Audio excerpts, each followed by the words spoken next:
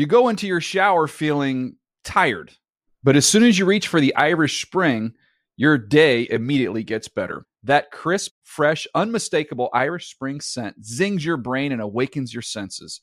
So when you finally emerge from the shower 37 minutes later, because you pay the water bill so you can stay in there as long as you want, you're ready to take on the day and smell great doing it. Irish Spring Body Wash and Bar Soap. Fresh, green, Irish. Shop now at a store near you. Getting ready to take on spring?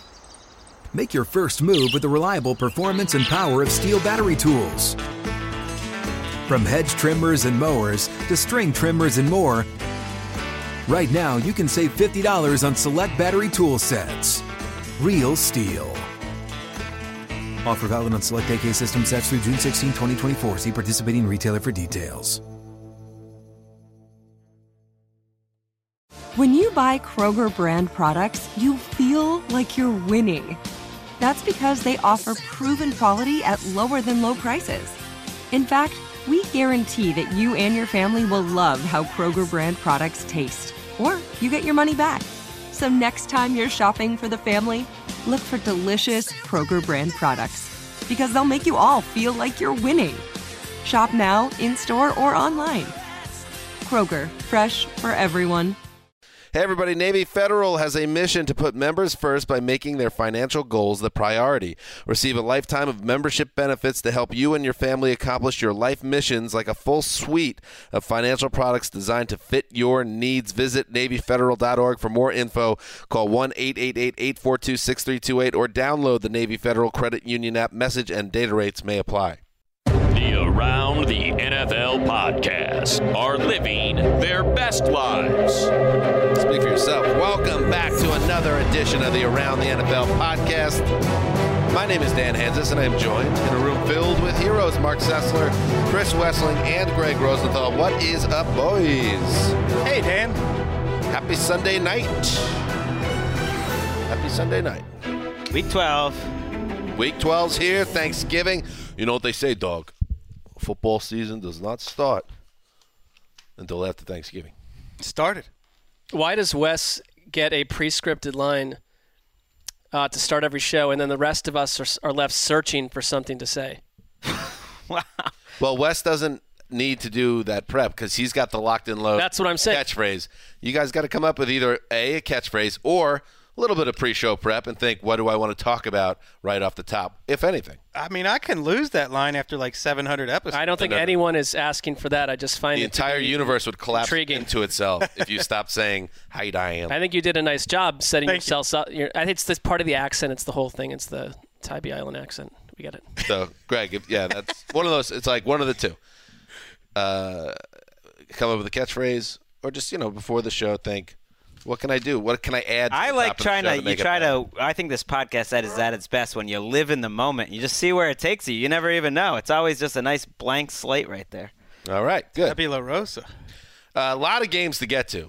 This will be a jam-packed episode of the Around the NFL podcast because we will hit the Thanksgiving shows near the bottom of the episode, so stay tuned for that.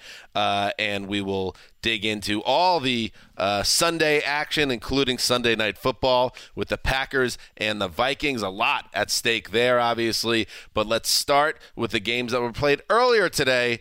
In a humdinger in Charlotte.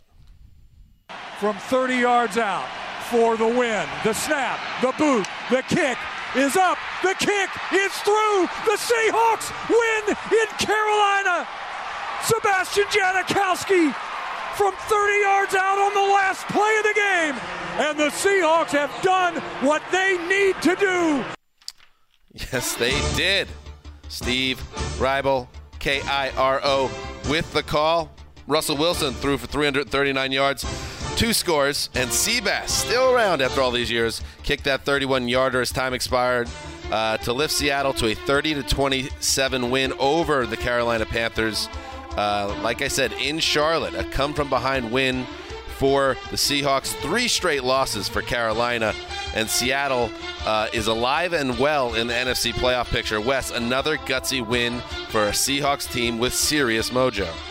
Some of this is randomness, but credit them for making plays in the red zone. The Panthers should have been ahead by double digits in the fourth quarter. They were not because the Seahawks stopped them in the red zone, particularly in short yardage plays. Bradley McDougald had a great interception in the end zone.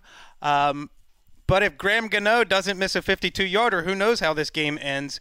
The Panthers have 478 yards of offense, which was most Seahawks gave up all year long. And for the second straight week, Seahawks win a game in which the other team just failed to capitalize. I could not agree more with you, Wes, about how the beginning of this game went. The Panthers marching up and down the field, really, for most of this game against Seattle. They get stuffed on near the goal line on a 4th and 3 carry from Newton. I thought he got the first down, Wes. I did too. They did not give him the call, and upon challenge, that did not go the Panthers' way either. They went down the field again and got stuffed on a McCaffrey run. We'll get to McCaffrey in a second. So when instead of being up 14-6 or having a 2-score lead, they never were able to get any distance. Well, the Seahawks defense did not play particularly well, but the offense made the big plays. Russell Wilson, 4th and 3 to David Moore, who made a one-handed catch in the end zone. Corn Elder was the cornerback on the play, who never even looked back on the play. Turn around. Not a real Sounds like an ancient farmer. Yeah, not a real person. Or a monk. Or a Pavement song. He's a 3,000-year-old farmer who was also the bass player in Pavement. So and then Wilson climbed the pocket on that last drive to hit Tyler Lockett wide open on a coverage bust in the red zone and set up the game winner. But the Seahawks made the plays with the game on the line. Give them credit. Well, that was Lockett and really freestyling, seeing something when the play breaks down, and Russell Wilson gave Lockett credit. And they're among the best in the league right now at doing that. Russell Wilson is certainly at quarterback, and this is the second straight week where you start out run, and Chris Carson, their running back, said after the game, like, they were calling out some of our plays in the first half, thinking they were a little too predictable, and then you're counting on your quarterback to kind of save you and make plays on his own, but they have one of the only guys who can actually make that game plan work. Beyond today's game. Ouch. Well, that's beyond today's game. That's a tough loss for the old Zeuser in the old lockup challenge. I thought they were going to come through on this. Go ahead, Mark. Well, no, but I think you believed in the Panthers. And you know what's weird? And now it's sounding like a broken record. I still do. I think they win this game 8 out of 10, and I think they've hit a lull in their season. And once you get to 3 games, you start to mess with screwing up your whole season. But yeah, I still think this is a team that could be around and make noise in January. But this is an ugly loss. And the last 3 weeks have been pretty ugly. They can be around because they allow enough teams into the playoffs to, some of them are not the equal of others. But if you want to believe in I don't mean that. Seattle, I don't mean backing in the playoffs. I mean, well, they are backing in right now. No, I'm saying right now they're backing in. They can get out of this slump they're in. To me, they're the opposite of Seattle. You respond to getting nipped by the Rams by 5 points by beating the Packers, the much ballyhooed Packers, knocking off the much ballyhooed Panthers, and now you have 4 home games in your remaining 5. You play the Niners twice. You play the Cardinals to close the season, and you've got a tough one against the Chiefs, but they play the Vikings too, a team they can beat. Compare that to the Panthers, who finish with 2 out of 3 against the powerhouse Saints. And they have some mojo, whether that can be quantified or not. They've become that team that you can't figure out how they won the game at the end of the game. It's like, how did we lose that game to Seattle? But after a while, that's almost becoming a repeatable skill for them, and it's strange that they're. I don't think that's repeatable. I think it's completely random. I think it's random, but I think Graham Gano missed a kick. That's what happened. Sure, but they went and took advantage of it. They also had that touchdown from David Moore, who's like when they fell down in this game, they came back. They've found a way to stick in games that they really had no business winning. 2 more Panthers points to Graham Gano, who's been a really great kicker. That was a 52-yarder. So it's not like he shanked like a 36-yarder. It was a long kick, but that's a guy that you come to depend on, and you knew they were in deep trouble as soon as he missed it, and they were. And we cannot forget Christian McCaffrey in this game. It's getting lost, obviously, because Seattle pulled it out. But franchise record, 239 yards from scrimmage. He went for 125 and a touchdown on the ground and 11 catches for 114 in the air with another touchdown. That you won't get much more productive days in the league than that. One thing about Carolina's defense, Carolina's defense needs to operate more soundly if they want any chance of doing anything. Seattle scores on its final 5 drives with no drive less than 7 plays, one of them 14. I mean, that's That's not by chance. That's not just magic happening. We've cited their front seven getting older, but it's also Eric Washington in his first year as defensive coordinator. This is not a good first year for him. It's not a good debut. They really regressed on defense. Am I looking at this right? Is there 6 fumbles in this game, and the Panthers picked up all 6? I mean, so there was a lot going on. Wow. And one more note. Driving into work right as games were kicking off, I've caught this a couple times now. The Panthers radio network, Mick Mixon, on the call. He does a bit of a brief monologue immediately before kickoff, and it's clear Mick puts a lot of work into him. I heard one involving the Giants game. That was pretty wild. Here's the one that started today's game, just to give you a little flavor of the Mixon effect. After the win over Tampa Bay on November the 4th, the 6-2 Carolina Panthers went viral. Dripping with drip, the thumbs up emojis poured in. But then, like a millennial brain addicted to Facebook, we got a little distracted. Trolled by the Steelers and then catfished by the Lions, the Panthers are now not accepting any more friend requests. Instead, Carolina is cutting the cord, unplugging, and focusing on the fundamentals. The semester is flying by, and if the Panthers don't get serious and buckle down, our devices will be taken away. Get rid of all social media. That's what I'm talking about. And then they kick off. That's it. He starts Not at all a monologue. I'm all in. Hey, old uncle at the Thanksgiving table. He said dripping. When did millennials drop Facebook? Intercepted in the end zone. Intercepted by Shelby Harris, the defensive lineman with the play of the game. Yeah, it was. Dave Logan, KOA with the call. Nose tackle, Shelby Harris picked off Big Ben's 2-yard attempt. He was targeting Antonio Brown, but who knows what was going on with Roethlisberger on that throw. In the end zone, 1:03 to play. It effectively ended the game. Locked up a 24-17 win for the Broncos over the Steelers in Mile High. It's a big loss for the Steelers, who lost ground in the race for a bye in the AFC, and a huge win for the Broncos, who got their play of the year, Greg, from an unlikely source. This game had everything. You're mentioning the game-winning interception by a nose tackle. That's got to be the first time that's ever happened. Never happened before. In NFL history. But before that, we had a field goal block by Justin Simmons, which he has a habit of doing, so I guess that's not that weird. A half-ending fake field goal touchdown attempt that went to Alejandro Villanueva. Give him another Navy Federal Credit Union commercial after that touchdown. I mean, I've never seen that. You had a 97-yard touchdown throw to Juju Smith-Schuster, a beautiful play by Ben Roethlisberger. I mean, everything was going on in this game. You had a fumble at the half-yard line that went out the end zone, the worst rule in football that favored the Broncos in that situation because Xavier Grimble couldn't score. I mean, this is what happens when the Steelers turn the ball over 4 times and the Broncos don't at all. The team that's getting pushed around a little bit in the game found a way to win. I mean, what do you make of a game like that? I don't know. It's another example of Pittsburgh. You know, Dan and I did a Sky segment today asking which team we trust more, the Chargers or Steelers, and I confidently said that I'm starting to trust the Steelers because of what they pulled off last week when they should have lost to Jacksonville and turned it around.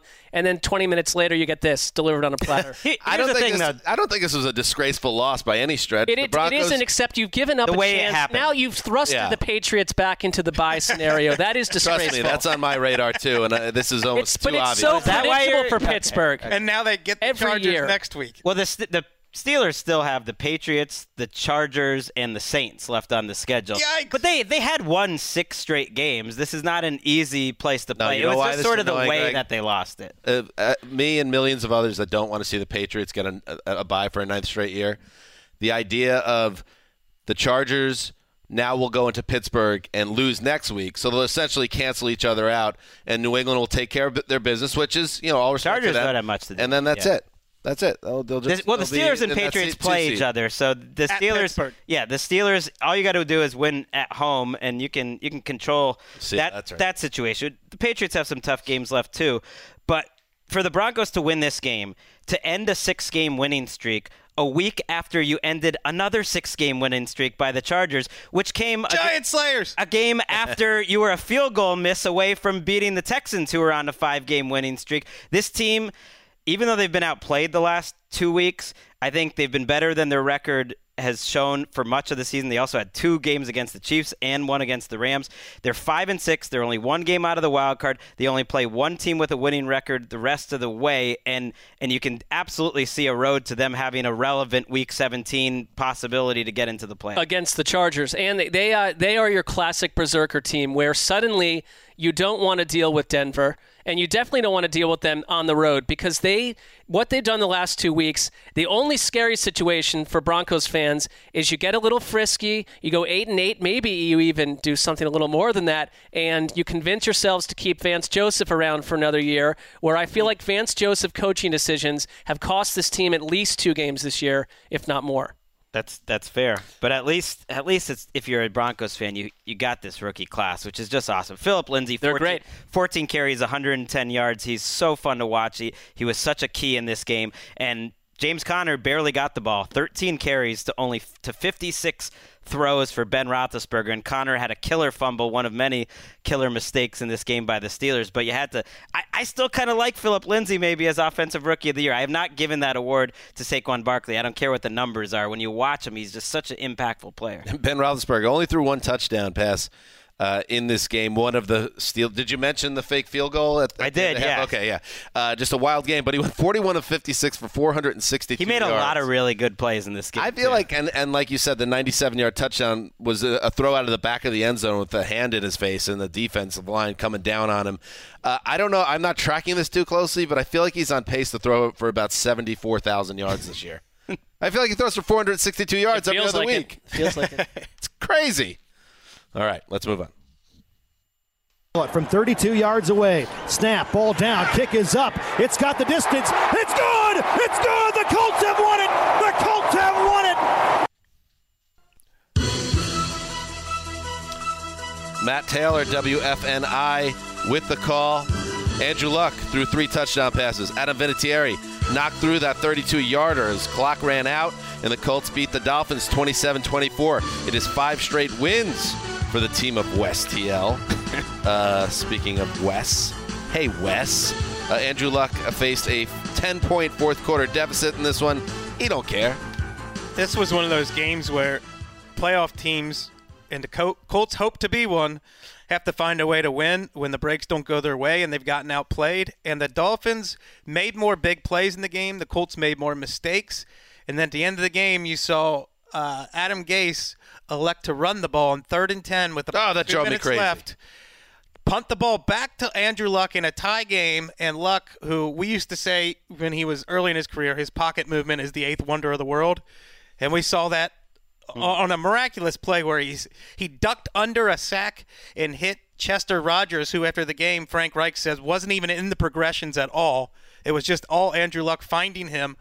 And that set up the game winner on a day where the Dolphins really played their hearts out. They really did. And Miami, we said downstairs that the Colts are doing God's work because unless you're a Dolphins fan, this Miami team is not necessarily a team you want hanging around and playing a January playoff game because there's not a lot of juice around the Dolphins. But you have to give them credit. They really did find a way to hang around in this game, take control of the game, but they couldn't close it. And that, Greg, I think you kind of have a different take on this. What? But the Adam Gase decision, 3rd and 10, deep in his own end, I get that. But when you run the ball, you want to give up play. When you're 5-5 and you're fighting for a playoff spot, and you know damn well on the road, kicking it back to Andrew Luck, who's going to get it around midfield, that you're probably dead.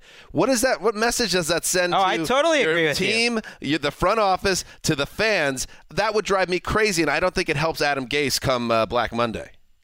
I couldn't agree with you more. I mean, that play said so much to me about what they think of their passing game in Ryan Tannehill. I mean, I know he isn't Tom Brady, but he's 17 for 25, 200 yards in this game. It's not like he was bad in this game, right, Wes? And it's just sending a message you don't trust your quarterback at all, and it's not feeling the game because at that point in the game the Dolphins defense was not getting stops. They had just given up 2 scoring drives, and the Colts did it by running too, which is so different than old Colts teams that the Colts came back in this game in the fourth quarter on one of those drives basically by running the whole time, which is pretty amazing. They don't have a passing game. Who? The Dolphins. His numbers weren't that bad, but 75 yards of that came on a fluke play to Laurent Carew where he won a jump ball and then just ran to the end zone after that. And that's what the Dolphins' offense has been all year, these fluke big plays, and credit them for actually going through with them and making them, but they're not. You can't rely on them from week to week. I mean, they were banged up at wide receiver today to start Absolutely, with. yes. They're very banged up. They talked about Tannehill throwing with significant pain.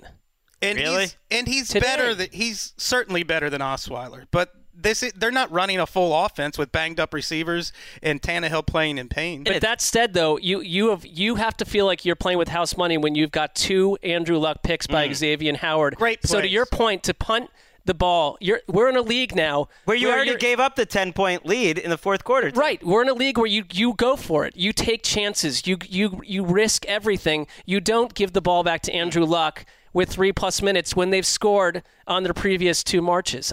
To me, it just we were all sitting there watching it, and it's like, goodbye, Dolphins, because you don't deserve to be in this derby if you cannot make the decisions that winning teams, Super Bowl type teams make. Especially go ahead. No, I was just going to say it's got to hurt, and I don't have a lot of sympathy for Dolphins fans as a Jets fan, but if you, in a near must-win game, you pick Luck off twice on 2 straight plays, you recover a fumble, you partially block a punt, and you have a 10-point lead in the fourth quarter, to not be able to close that game out, these are the type of losses that stick to your ribs, and it makes you not want to be a football fan. Quick question: had they won this, would we be giving them any credit as a team that we can trust any more than losing it? I would have given them a lot of credit because they played their ass. They fought their ass off for 3.5 quarters. They've had a few games like that. To me, they were a team that I kind of expected to just finish 8-8. I'm not sure how it's going to happen, but I just we're seeing it. They were on that road. I do appreciate though. That despite the dome being closed today, they did make it rain there in Indianapolis. We thought this game was going to be close, and they got it done for me. So that's why Gase should have been thrown at the end. Are we tracking all of your rainmakers? We're tracking. No, I think let's just. Okay. We went 2-1 this week. It rained heavily in Philadelphia. Lost by an extra point in Washington. So 2-1. That's a great rate of return right there. Okay, let's move on.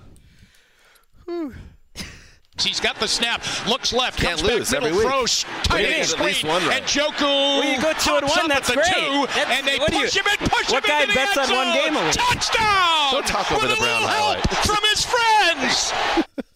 Give me a break, Greg. Jim Donovan with the call. WCKY. Hugh Jackson had a front row seat for Baker Mayfield and each of his career-high 4 touchdown passes, including that fine effort by tight end David Njoku. As the Browns roll over the Bengals 35-20. This was a game that's 28-0 before the Bengals even scored a point.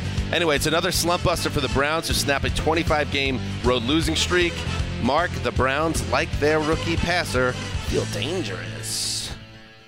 I couldn't help because they kept obviously flashing to Hugh Jackson on the sideline. What could be going through this man's mind? Because love him or hate him, it's been you get fired. Oh my God! Oh my God! Oh my God! Oh my God! Oh my God! Well, he's watching the players that he failed to maximize, devastating the defense that he was brought in to save in Cincinnati.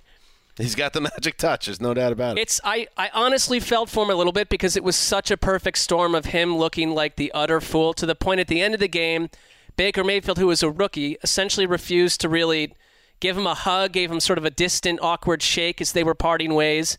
You had Demarius Randall. Let's hear what Baker Mayfield had to say about that. Didn't feel like talking. You or him? Me. Why not? I don't know. Left Cleveland, goes down to Cincinnati. I don't know. It's just somebody that was in our locker room asking for us to play for him and then goes to a different team. We play twice a year. Everybody can have their spin on it, but that's how I feel. I mean, I tweeted out that comment from Baker Mayfield, and it starts this insane I just clicked off Twitter because it's all these people going back and forth. Well, it's not fair to critique Hugh Jackson. He's just looking for another opportunity. Fair. Well, I agree with you, and I think that Baker Mayfield's more saying you went there of all places, and it's probably more of a league thing that feels like a conflict of interest to allow someone to do that. But he also said, Baker Mayfield, we have people we believe in calling plays now. And that's not fiction either, because whether it's Freddie Kitchens or whoever it is, Kitchens open. It is. They completely changed the game plan from last week or 2 weeks ago against the Falcons when it was all wishbone, run-oriented. You think you can run against the Bengals. They come out today with empty sets and fillet Cincinnati, and they took their foot off the gas in the second half. And we should mention that Andy Dalton left the game with a thumb injury on his throwing hand and did not return. Jeff Driscoll played, and I don't know what will happen with Dalton. There's no concluding evidence at the moment. Said it wasn't. Marvin Lewis said it wasn't serious, but they're not sure what that means. Mark, that's 3 great Baker Mayfield performances in a row. Soup's pretty hot in that kitchen right now, right? Oh, yeah. I still find this to be a completely humor-free bit by you, but continue to cook it up nonstop. Don't you understand? That's what makes it funny. He looked sensational. I don't know what's going on the last couple of weeks with him because he's grown leaps and bounds from some of his earlier performances. That's what's going on. I think it's so exciting to watch Mayfield and Chubb and Njoku. Like, I know they're 4-6-1. They're really not totally out of the wild card race, but even if that isn't part of the factor, just to watch these young guys play like this has to be exciting. I mean, I can't think of a better Browns moment than like today in this decade. I know they had a winning record with Brian Hoyer and stuff, but to rub it in Hughes' face while you now feel like you have a future quarterback, and I know he's done it over the last few weeks against some of the worst defenses in the NFL, and that's going to change over the next few weeks, so he'll be tested, but I mean, it's a beautiful thing. Your biggest road halftime lead since 1991. That's getting it done. Agreed. The Bengals just reeling. I mean, we've seen this before. They're broken. We saw it last year. They went through a November swoon last year, and then Marvin saved his job with back-to-back wins at the end of the season. But their defense looked like this in November of last year. Yes, and I don't see it getting They're not the same. I will say this, not unlike maybe the Dolphins to some degree, A.J. Green was out. Cordy Glenn was not in there. That did have an impact on this game. They're missing people left and right. But they also just look like you come out of that Saints disaster, and this is what you do? They're someone that they're 5-6, and technically they're only one game out, but they really do. They do feel like a dead team walking, and they have for a while. And spare me the pregame insider reports that like whispers are, increasing that Marvin's just going to hand it off to Hugh at the end of the season. Like, that's going to depend on if there is any thought that could happen. That has to depend on how the season ends, and if it ends in any way that it's been going the last month, there's no way Mike Brown could do it. Even Mike Brown. Don't act like you can predict what Mike Brown's going to do. If there's even a sand grain of self-scouting, you don't hire Hugh Jackson as your head coach. That would rank probably 37th on the list of bizarre things Mike Brown has done. Let's move on. 43-yard attempt by Jake Elliott. The kick is away, and the kick is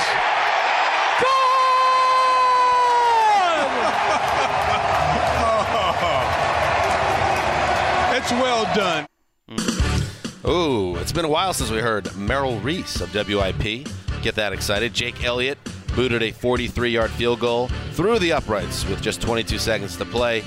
It was the deciding points in a 25-22 win for the Eagles over the G-Men, who had a 12-0 lead in this game. They were up 19-3 at one point in the second quarter. They had a 19-14 lead in the fourth quarter, but the Eagles kept on coming, and they overtook their rival. Wes, you got your lock, you got your wish of a quiet December in Gotham, and the Eagles keep themselves alive in the NFC East. I don't know what happened in this game.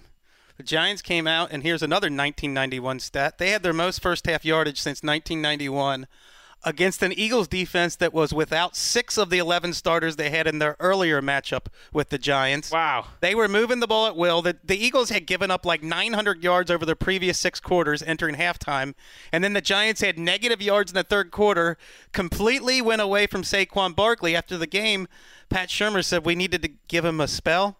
Rest for a spell. They went away from him, and he was their offense. The Eagles could not stop Saquon Barkley in the first half. And then I have to go back and watch this because I honestly have no idea how the Giants blew it. I think Pat Shurmur went in the tank on his play calling, and Eli couldn't make plays in the second half. Well, Odell Beckham had pointed remarks because, as we know, the Philly secondary is way banged up, and there was not a lot of challenging of that secondary in the second half. And maybe we'll learn that Saquon Barkley had an injury he was dealing with, because you're right, he was unstoppable in that game. What before they went away from him, and I think the turning point in the game, and Eli had a nice first half, and they were piling up the yardage, but he forced that throw into coverage over the middle in the final seconds when he could have settled for a field goal, got it back to a 2-score game. Instead, it was intercepted easily, and that kind of from that point on, it was a totally different game. I mean, here are some of the. First of all, you had Cravon LeBlanc covering Odell Beckham in the second half of this game. Here are some other people in the Eagles secondary, or their defense in general. You had Chandon Sullivan and Cravon LeBlanc getting the most snaps. You got Trey Sullivan and DeAndre Hall even in the mix there at safety. You had Devontae Busby at cornerback. I mean, their entire secondary are guys that basically couldn't make the team back in September. You also have Camus. I don't even know how to say it. Grugier Hill at linebacker. It's like this is a mash unit. Michael Bennett went down in this game. They had some other injuries. And for the Giants not to put any points on the board in the second half is wild. Don't let their defense off the hook. You know, I said that Thursday. I'm not sure their defense is any better than their offense. I think their defense is worse than their offense. And the Eagles just went through them in the second half. Zach Ertz had a big game. But that's kind of like Carson Wentz's season. The only thing predictable or reliable about this offense is Zach Ertz. I do like Josh Adams. I do think that he gives them something to cling to down the stretch. Absolutely. He was impressive, and he had a 57-yard touchdown called back on a holding penalty on the opening drive. That was a big call in the game. He looks good. I think he's going to keep that. He's already taken over as their leading rusher for the season with about 300 yards. And I think he's going to keep that job the rest of the year. The Eagles are 5-6. The Redskins and Cowboys, of course, tied atop the NFC East at 6-5. Let's move on. Donnie Townsend's punt will be fielded by Cyrus Jones at the Ravens 30. Brings it along the numbers to the 40. He's got a blocker. He's at midfield down the near sideline. 40. Oakland 30. Leg race 20. 10. 5. Touchdown Ravens. 70-yard punt return for Cyrus Jones. Jerry Sandusky.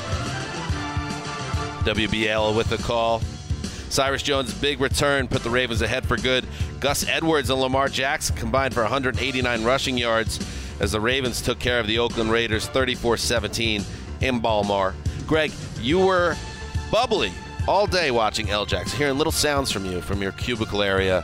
Why?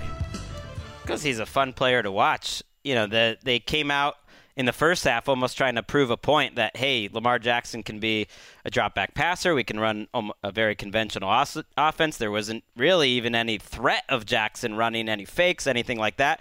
And he made some throws. He also had 2 interceptions, both of which were tipped but were not great throws. And then the second half, you come out, and it was like, all right, enough of trying to prove a point. Let's try to win the game. And they basically ran the type of offense that they did a week ago. 13-play drive, touchdown. Gus Edwards and Lamar Jackson get it going on the ground, and Jackson makes some nice throws. 17-play drive, touchdown. And those took up so much time that it was essentially over after that. And I found it very telling after the game that they asked John Harbaugh, you know, if Joe Flacco gets his job back if he's healthy, and John Harbaugh went out of his way not to answer it. And I think this is Lamar Jackson's team. It wasn't perfect, but I think they want to ride this out and see what happens. I mean, and John Harbaugh's name is being whispered about for the USC job this morning, hours before they kicked off. My one question with the Ravens, because no doubt Lamar Jackson is arguably the most electric player in the league outside of Saquon Barkley. And last week they run for 267 yards. This week it's 242. We're in a league where all we're talking about is forget the running back for the most part outside of 4 or 5 of them and throw the ball left and right, and defenses don't matter. And the Ravens are coming at this in a completely different way. Is that something that the next Ravens coach or even Harbaugh is going to try to sustain long term? Is this how you play offense with your quarterback rushing the ball 20-something times over 2 weeks? It's got to be, right? Well, and I'd be concerned if he only rushed it once in the first half, and he ended up with 11 overall and ran it well in the second half. You need to have a better defense than the one that they've shown lately for this to work. They're not really playing game-changing defense. Well, they have to do the Panthers formula where you need the quarterback to move the sticks on third downs especially.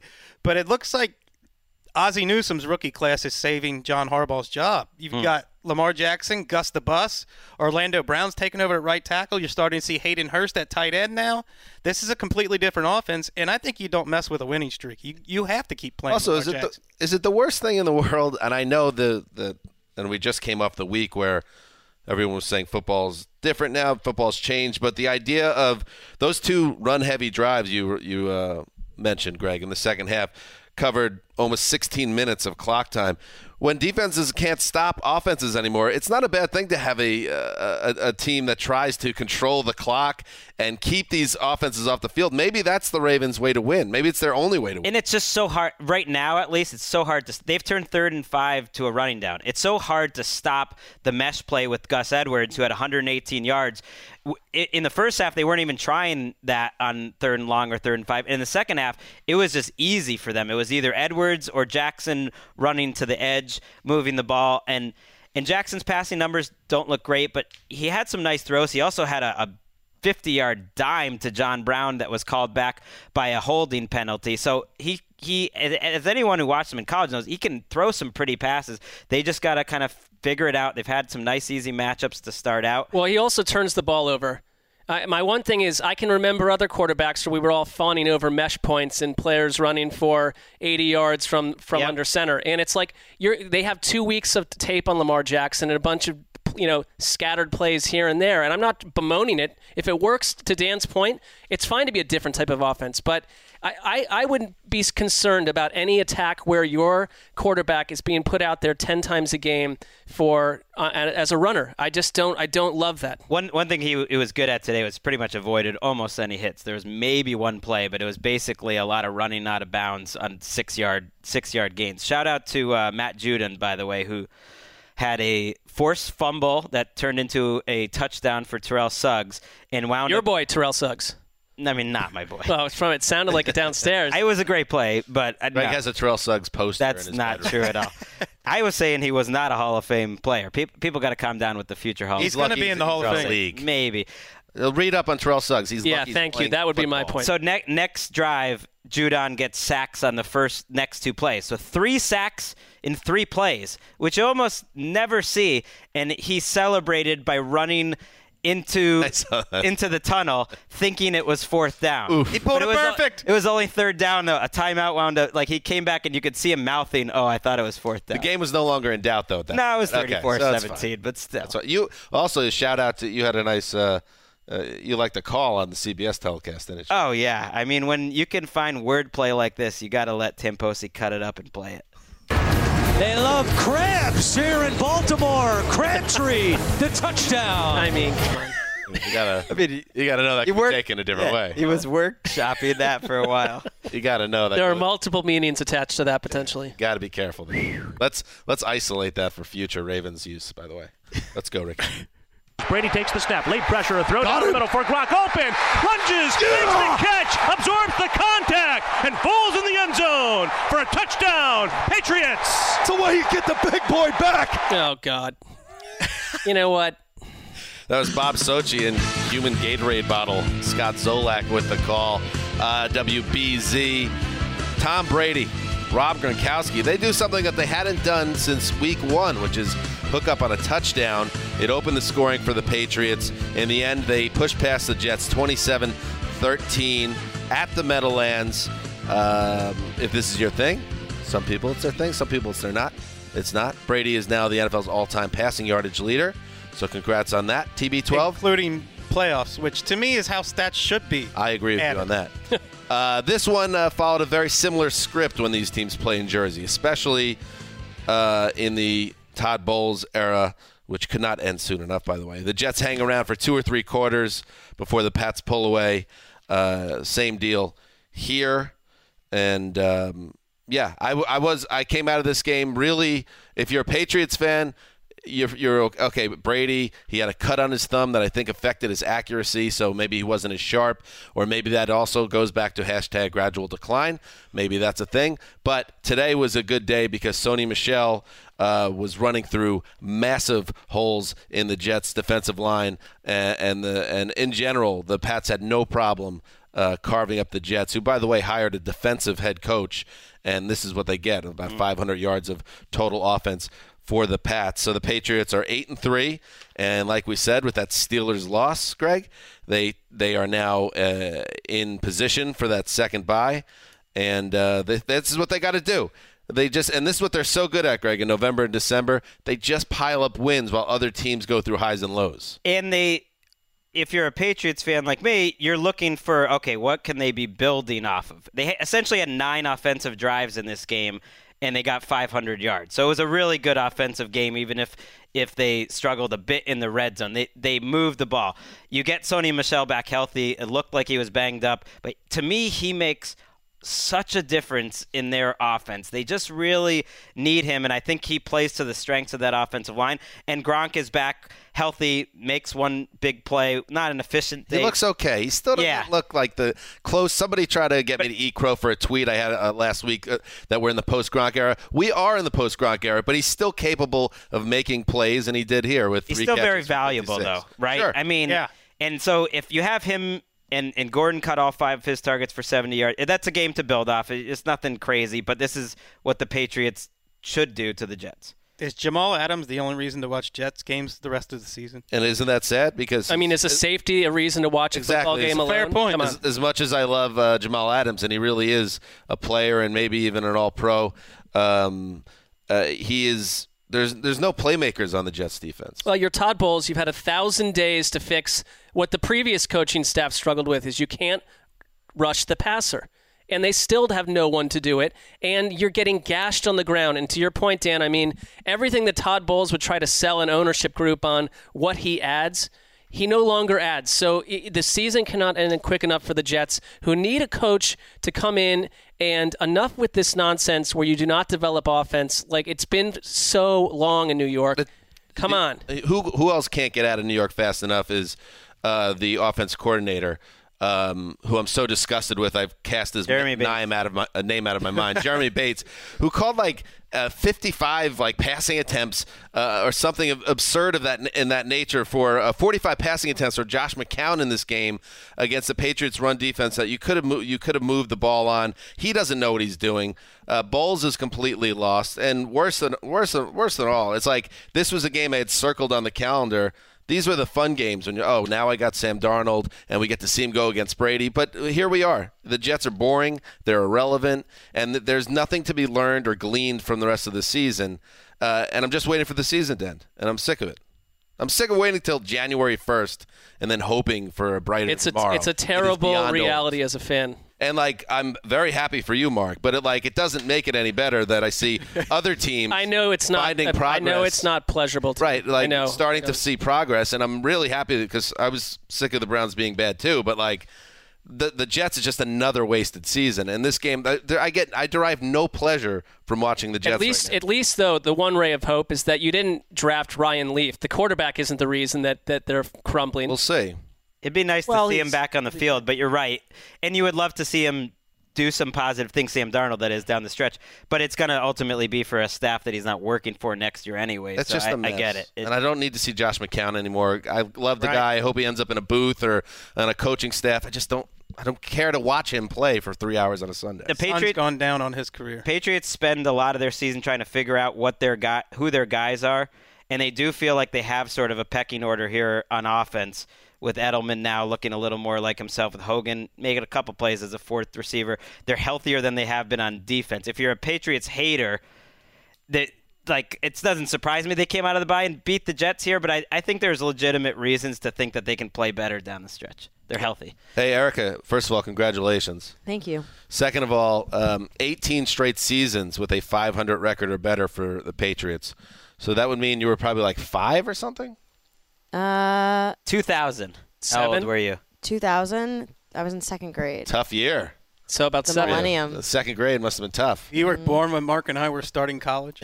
Do you remember all that? A lot of people just wondering whether Bledsoe really mixed with Belichick or what. Yeah. It's a tough This is like Greg trying to cook up his early 1990s memories that he actually does not possess of the Patriots not being good. What does that mean? That means exactly what I just You're said. saying the Patriots were good in the 1990s or the 1980s? Rod Rust and Dick McPherson? I mean, yeah, I can look up their coaches' names too on Pro Football Reference if I want to. Wow. That one cut deep. One last note before we move on. Cordarrelle Patterson decided to grab my boy Henry Anderson's balls. I love Henry Anderson. He's a nice little pickup by Mike Maccagnan, who you're also on my list, buddy. Watch out. You also said you were going to come on our show, Mark. Well, he did not officially. He did not officially. And you haven't say been on the no. show yet. Well, so that doesn't we help didn't your pursue cause. him on any level. I sure did, Mark. I reached out to the Jets. Oh, you did? I did. I mean, if he's listening to any of these episodes, he knows it's just he's going to come in here and get lashed. So I'm sorry, man. I'm hitting out. Wow. But anyway, Cordarrelle Patterson was caught on CBS. I haven't seen you this mad since like the Rainmaker sound drop about 20 minutes ago.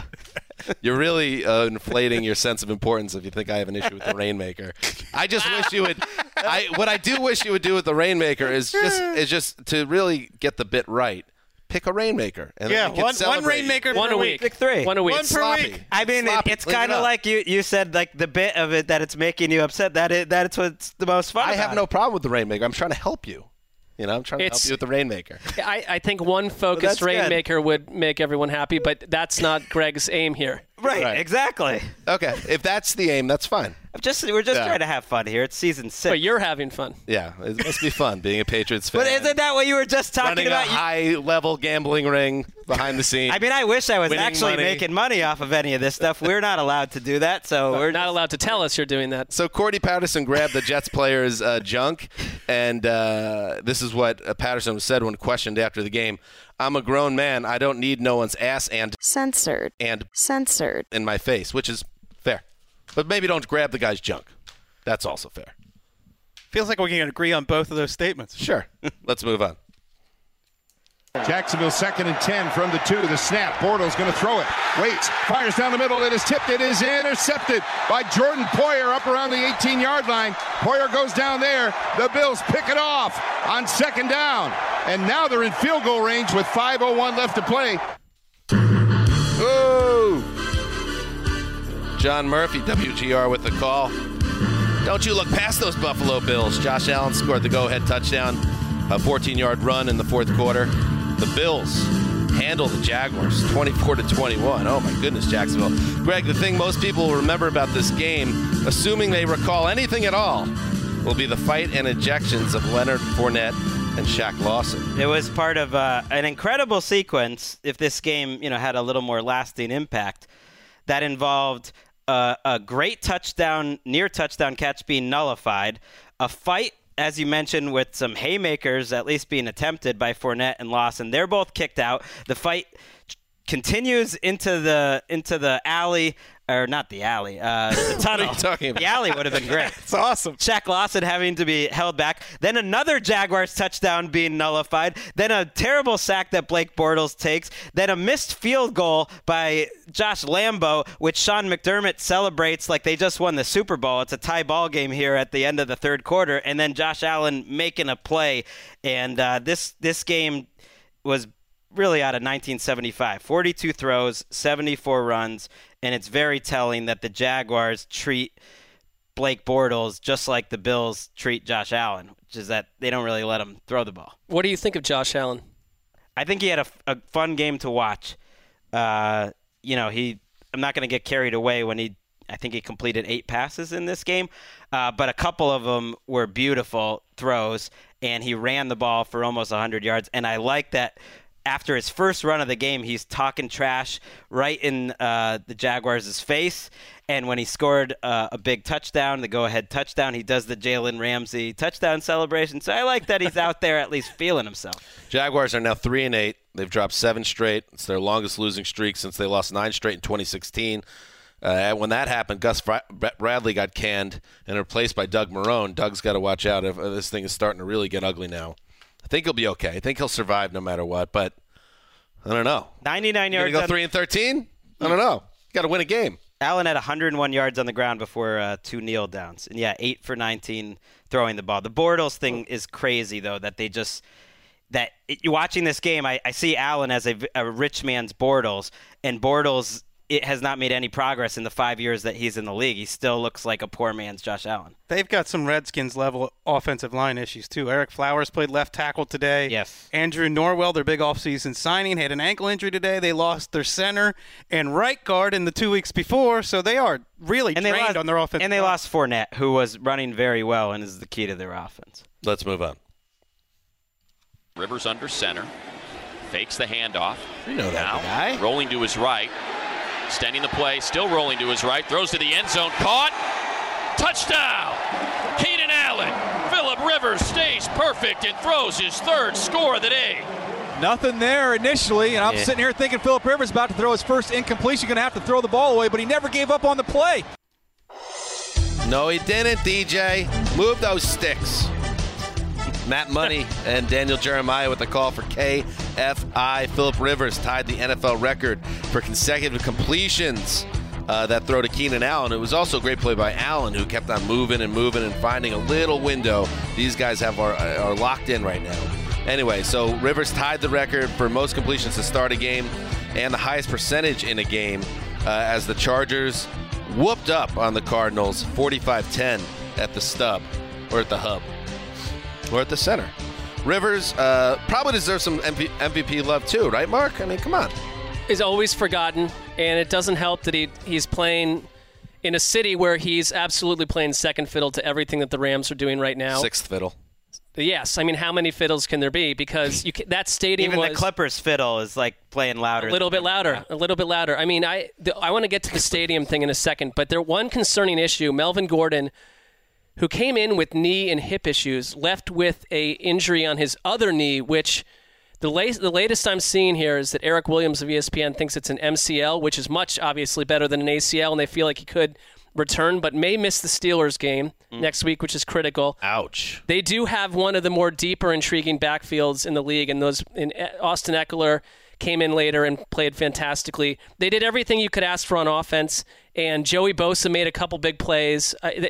The Cardinals, to me, are an absolute lost cause, but if you want to pull one thing hopeful, I thought their first drive with Rosen and David Johnson was promising, but it's more of the same. It's just a flatlining team that has to question if they're going to keep their coach around.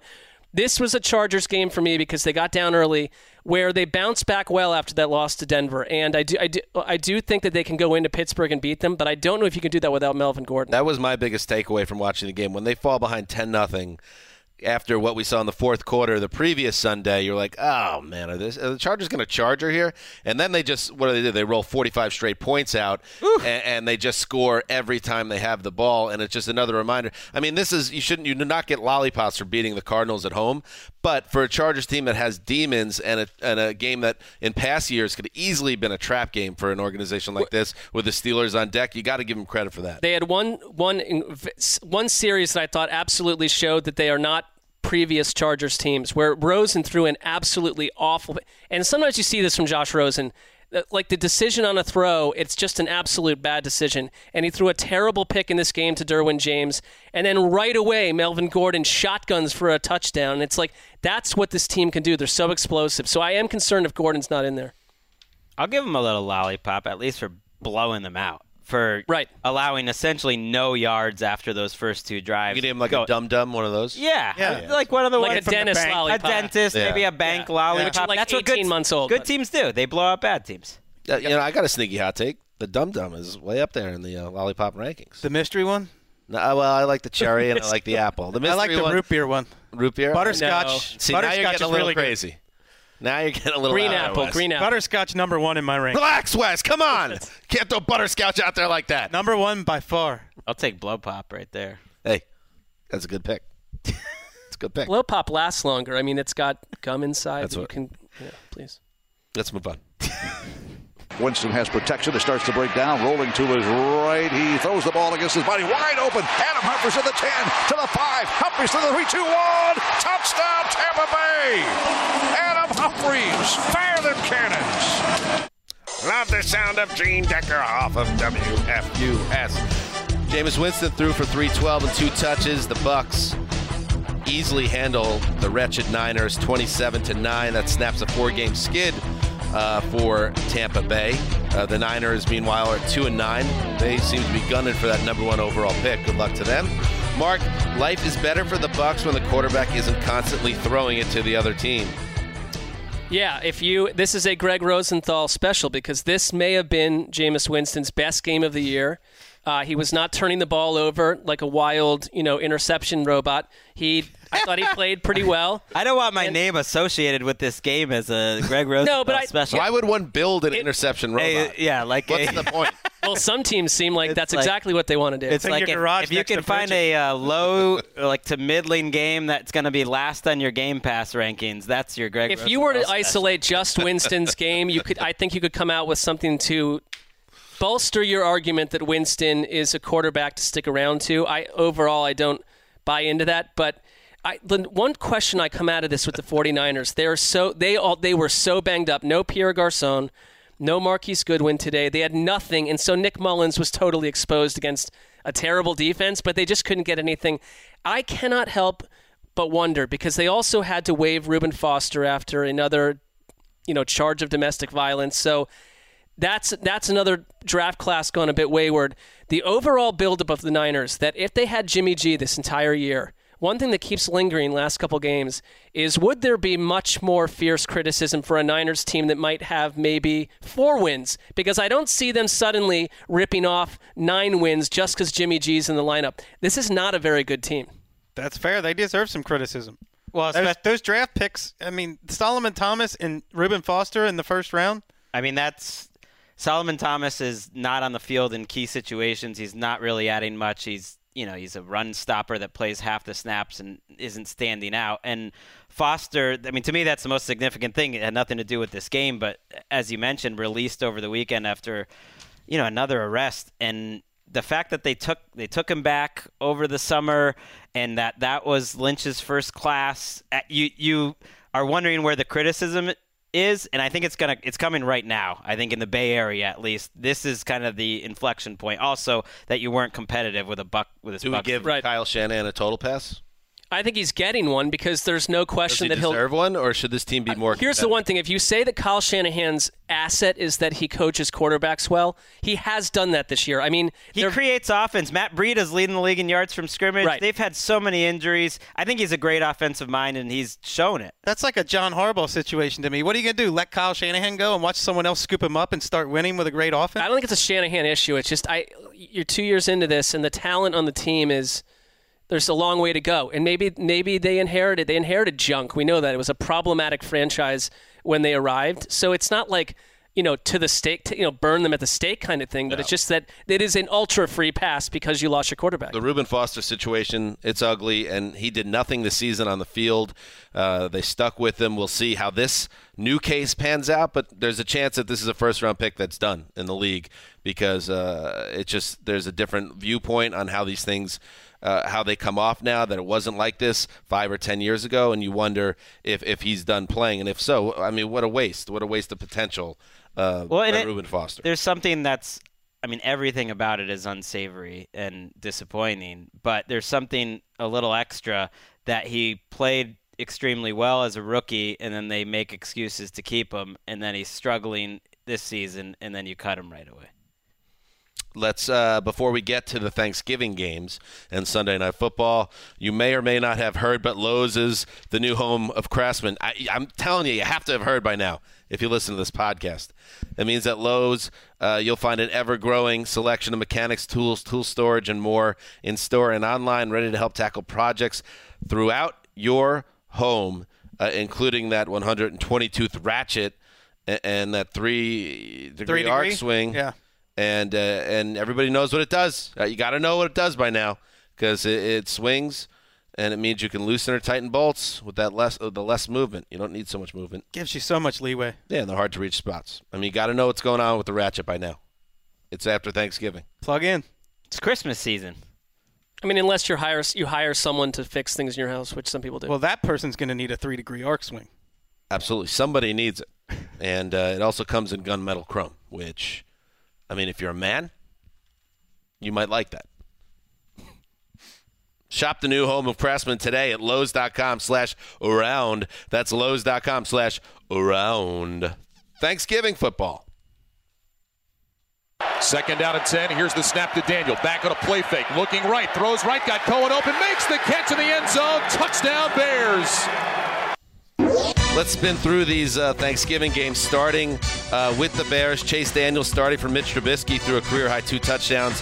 The Bears keep rolling. The team of ATN, a 23-16 win over the Lions. Mark, Daniel did his job, but a lot of the credit has to go to the Bears' defense, which stifled an undermanned Detroit attack. Oh, man. Eddie Jackson, 5 touchdowns on defense in 2 seasons, and it seems like if you play the Bears, you almost have to factor in that they're going to score on you with their defense probably once a week because it happens over and over. And to me, this was another argument for Chicago's coaching staff because this is not a team that goes high and low. They're very consistent week to week. This was a rather blasé game, but you were able to coach up Chase Daniel to do what we should expect backup quarterbacks to do, but you often don't get, is come in and just deliver a rather vanilla performance. But he also, I thought he showed great chemistry with his running backs. There was a great wheel route. Who was the guy that caught Tariq Cohen. And he missed Cohen on what would have been another touchdown. But there was another guy that got a touchdown too. I forgot who it was, but I hit it. Mazzell. Oh yeah, Mazzell. Mazzell. Yeah, it's like he just seemed to run the offense well. I thought that Allen Robinson had a great catch in this game. Taylor Gabriel's part of it. So you didn't see a huge fall off. It's a well-coached team, and you got the result that you thought you would, and someone got their lock. That's right. Who's that? Well, it was not me because I switched to the Browns, but that was me. And watching this game in the fourth quarter, and I know Daniel moved the ball pretty well. His numbers look great, 27 for 37, 230, and 2. I think if you watched, you could see the reasons why he's a backup, but he did his job. When it was mid-fourth quarter, I'm watching it. The Lions have the ball, and I'm thinking like the defense here for the Bears is going to have to make a play. I think for them to win this game, like that. It just felt like that's kind of what's next, or maybe it was special teams, and then that's exactly what they do, and that's what great defenses can do. I don't think they're a shutdown group by any means. The Lions still move the ball pretty well, but it's amazing that in a game where they sort of needed their defense to make a play at the end, they do it. Can you get Matthew Stafford some playmakers around him? They're a hard watch right now. And a good job by the Bears on 85 hours rest to win another football game. But it's hard watching Stafford on the field with a bunch of ham and eggers. They've been a hard watch for 20 years. Kerryon Johnson and Marvin Jones are dynamic, and they're missing, and their backups are a huge step down. The Bears LeGarrette Blount played pretty well in this game. He did, but I still think he's a huge step down from nice Johnson. Game for LeGarrette. The Bears need to fix their running game, though. Yeah. To go into Denver and run the ball with their 2 running backs 10 times for 27 yards, and this is not necessarily a new problem. They've been pretty up and down. That could get in the way of winning some big games. You meant Detroit? No, I meant Chicago. Tariq Cohen and No, you Jordan said Howard. They went into Denver. Oh. He sure did. He meant Detroit. Let's move on. He looks to throw. Pocket's clean. Over the middle. He's got Cooper. Cooper cuts back, and there he goes. Across the 50. It's a foot race. 40, 30, 20. Will he get there? 10. He reaches out, and he's into the end zone. Touchdown, Dallas. Brad Sham, the Sham God of KRLD with the call. Amari Cooper is making Jerry Jones look like a very smart football man. He scored 2 touchdowns, including that 90-yard romp in a 31-23 Cowboys win over the Redskins. Moves Big D into a first-place tie in the NFC East. West is Dallas, once left for dead at 3-5, now the favorite in this division? I think they've been the favorite for a couple of weeks. Haba. They're playing better than the other 2 teams. I think the Redskins, not only over the last few weeks, have seen their season dealt a severe blow, they've seen their franchise dealt a severe blow. Their franchise quarterback, who uses his athleticism as his major calling card, has a spiral fracture and might not be ready for the start of this season. And at age 35, you wonder if he'll ever be the same. This is beginning to feel like a lost season and a lost few years. The Cowboys, on the other hand, I thought people jumped on the Amari Cooper trade way too early. We're too quick to say it was a bad trade, and you've seen how it transforms this offense. I don't like giving up a first-round pick for a guy whose contract's about to run out, so you're forced to pay big money to Amari Cooper, even if you got B-minus results, but he absolutely has been a game changer. I thought this last game, he actually helped create one of the only celebrations that I've enjoyed, which was that foul shot through the uprights. after he scored. Oh, I thought you We've were been gonna seeing say- that for years, though. Huh? He had the Markelle Fultz thing going on. too. I actually I okay. sensory turn off to most of the celebrations. So if it's been out for years, I might have missed it. But I thought that was the camera angle too looked nice. They did a good job with it. I was the 90-yard touchdown is the one that gets the juice, but Cooper, his first touchdown where he just kind of ran away from the secondary, it just showed how special he is. His athleticism is great. And the Cowboys get another big game out of Zeke Elliott, who's getting the ball a ton, but he keeps on saying, feed me. He does the spoon thing, but that's been working because he's putting up about 150 yards and a touchdown or two every week. Yeah, spare me now is Zeke Elliott in the MVP Told you it was going to happen. Wes called this game so many different ways. He said people are going to be talking about the Amari Cooper trade as a good trade, absolutely, and that Zeke is an MVP candidate. Give me a break. In what world is Ezekiel Elliott even remotely close to as valuable as Patrick Mahomes or Drew Brees? So those are the only two guys that even need to be in the conversation. But even if you extended it out to 5 or 6, which you shouldn't, this isn't the NBA. You don't vote for 5 guys. He's nowhere near Brees or Mahomes. He wouldn't even. To me, he's not even close to that list. Well, is Philip Lindsay more valuable than Baker Mayfield? No, that's a different. The way that they take that award and it's not called the most valuable rookie. It's called offensive rookie. Maybe that changes it. But to me, Zeke is nowhere near a franchise quarterback. He's not necessarily. He can average 175 yards a game until the end of the season, and he still wouldn't win. What would their record be without Zeke Elliott right now? I'm not arguing for MVP, but I'm just saying he's pretty He's pretty valuable. He's one to of a team the most that's in a valuable playoff running race. backs, and Probably I'm not ready to 3-7. say he's We're in that range, so pretty bad. He's up there with Tyreek Hill as the most crucial skill 4-7. position players on their teams. And I'm not so sure that the Cowboys are playing that well offensively with Amari Cooper. They got 2 big plays. They won this turnover battle 3-0. The Redskins had a lead fairly late in this game. This looked like 2 fairly even teams, but one is extremely banged up right now. And the Cowboys, if they don't beat the Saints on Thursday night, they're going to be tied for the lead with either the Redskins or the Eagles going into the last 4 weeks of the season. We're going to get an 8-8 winner in this. I do think they're the best team, but I don't think that the other 2 teams are hot garbage right now. Right, and they're playing each other, so one of them gets a win. I don't think Dak's really played his best football the last couple of weeks. The offense is still very hit or miss. Thursday night football. Thanksgiving Brees night. looking to throw. Has a man open toward the end zone. Touchdown, New Orleans. Tommy Lee Lewis just activated tonight. Puts some points on the board for the Saints. A 28-yard toss. It's 6-0 New Orleans. Felt like that Zach Streif WWL. Felt like the Saints were just messing around on Thanksgiving night. Tommy Lee Lewis and Austin Carr each catch touchdown passes, their second career touchdown passes for both of them. Rookie tight end Dan Arnold, there he is. Dan Lauria. Rookie receiver Keith Kirkwood also got touchdowns. Their first, both of them. Saints, they've won 10 straight now. 31-17 over the Falcons. And that's even pushing it about how close this game really was. Greg, this looked like an easy one on paper for the Saints, and it was. It was, especially because the defense keeps making plays. I mean, the Falcons move the ball pretty well, but what you have no chance to win a game that has such a small margin for error when you go to New Orleans. When Matt Ryan loses a fumble, Julio Jones loses a fumble on the way in to score, and Calvin Ridley loses a fumble on the way in to score. So the Falcons shot themselves in the foot, but like you said, Dan, even if they hadn't made those mistakes, you got the sense the Saints had another gear that they could have gone offensively in this game, and they didn't even need it. I mean, there was a second half pick by Matt Ryan too. You're so right. Ryan played well. No, he's played well every game, but the turnovers, you can't get out of each of these possessions with no points. That's right. the thing. You have to take more chances when you're playing the Saints in New Orleans too. He threw the ball really well. He did, and he's been doing that, but he also had that interception fumbled 3 times. That fumble the play was designed for him to fake inside, and by the time he turned around, the ball was out of his hands. You can't even credit Well, that speaks to New Orleans. Unlike some of these other teams that are vying for buys and stuff, they can rush the passer in some of these games. They're getting pressure, 6 sacks. I mean, come on. I know Greg has said you can't say that they're not as good on the road as at home. I just can't disagree with that more. They are much better at home, the Saints.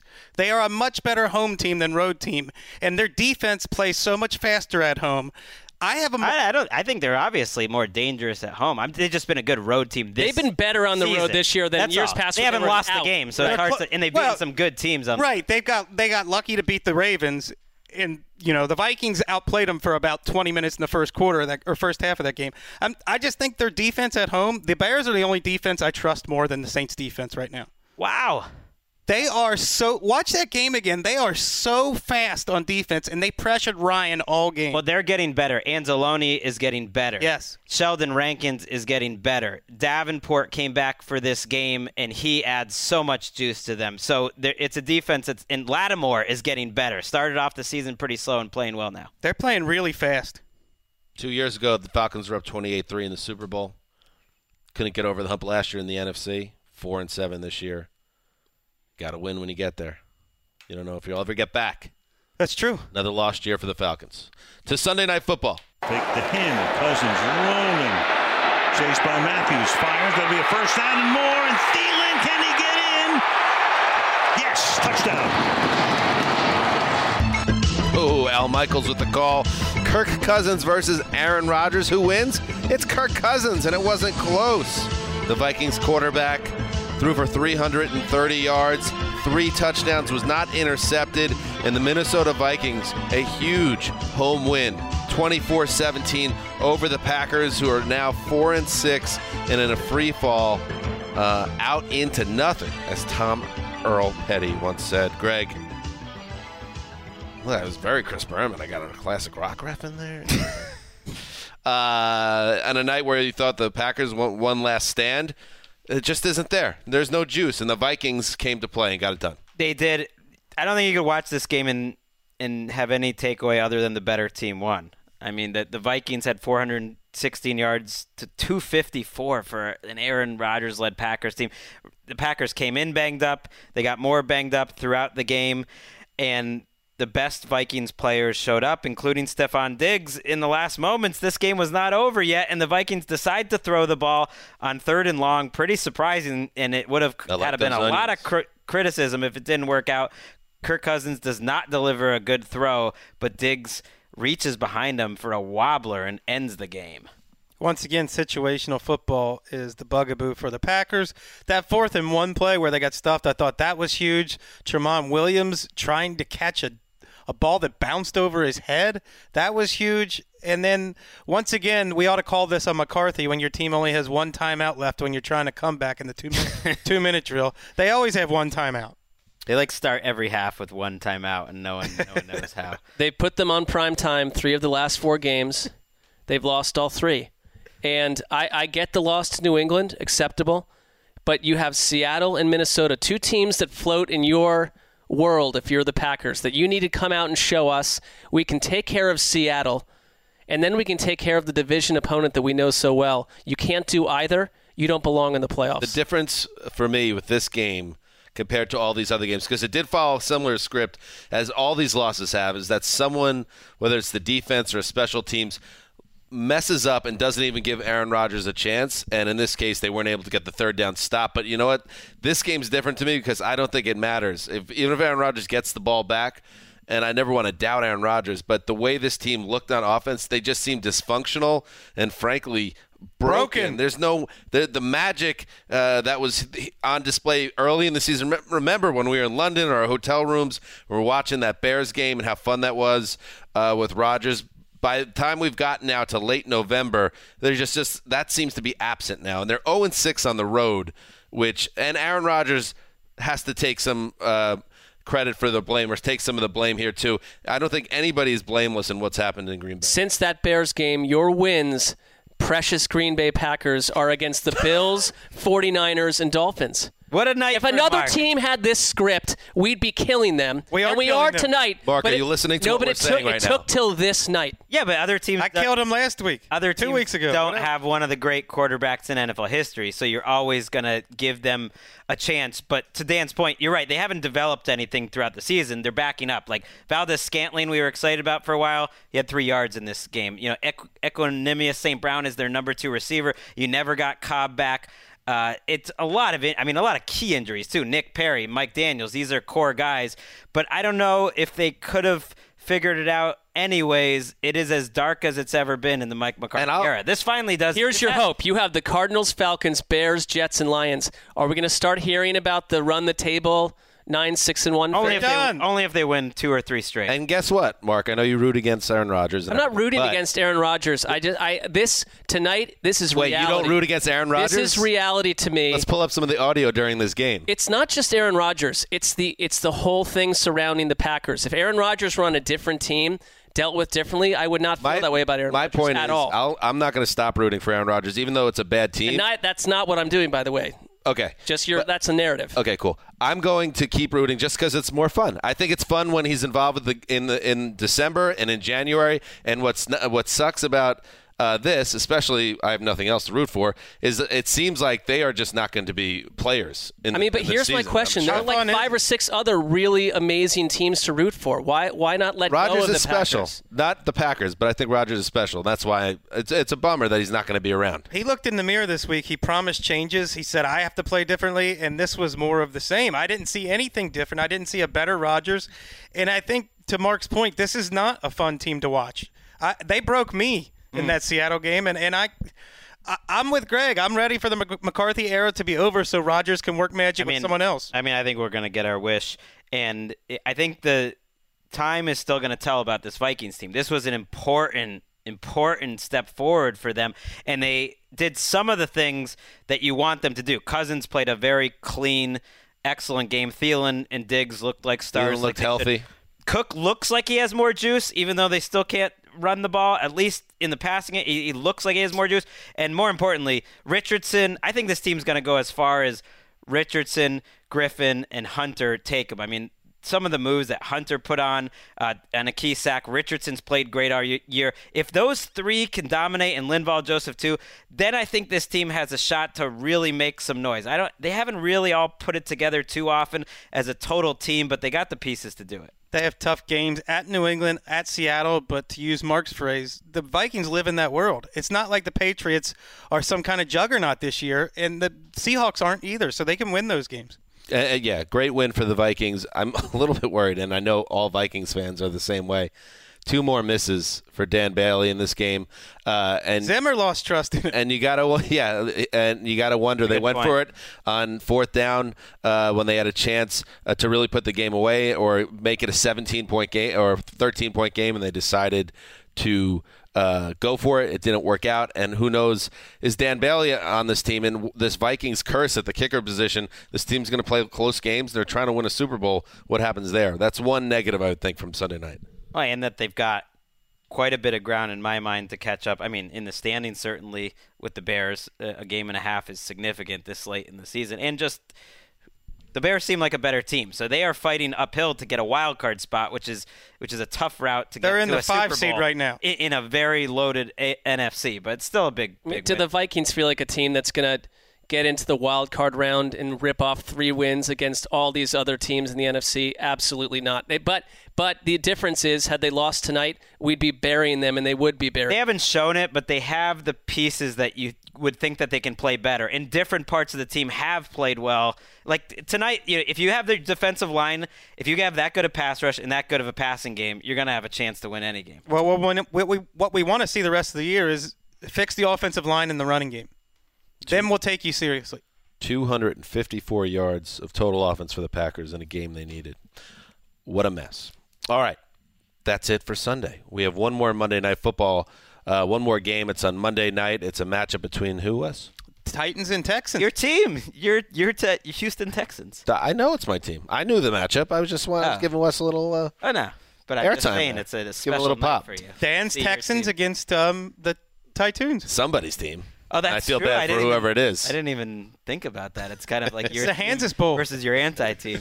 And then for us, Tuesday will be our Twitter show, and then Wednesday and late Thursday night, 2 podcasts, and then we just keep going as we head towards December. That's it. This is Dan Hanzus signing off for Quiet Storm, the mailman, the old boss, and Ricky Hollywood behind the glass. Hey, Ricky, how was Millennial Thanksgiving? It was really fun. Nice. Thanks. Till Tuesday.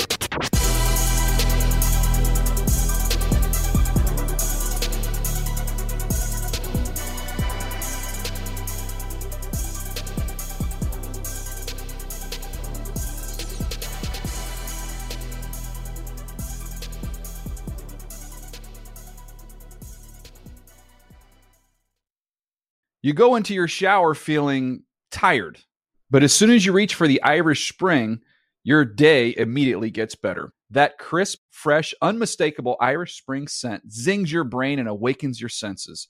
So when you finally emerge from the shower 37 minutes later, because you pay the water bill so you can stay in there as long as you want, you're ready to take on the day and smell great doing it. Irish Spring Body Wash and Bar Soap. Fresh, green, Irish. Shop now at a store near you. Getting ready to take on spring? Make your first move with the reliable performance and power of Steel battery tools.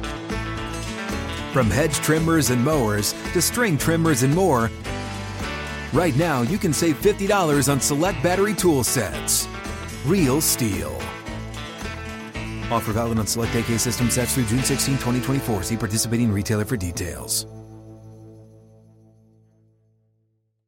Open a limited-time 11-month certificate at Kemba Financial Credit Union. At 5.25% APY, it's more than triple the national average, plus it's a safe and secure way to grow your money. Visit your local branch or kemba.org/cb for details. Offer expires May 31st, 2024. APY equals annual percentage yield. Restrictions apply. $500 minimum and $250,000 maximum deposit. Advantage status required. Comparison based on bank rate average. Federally insured by NCUA.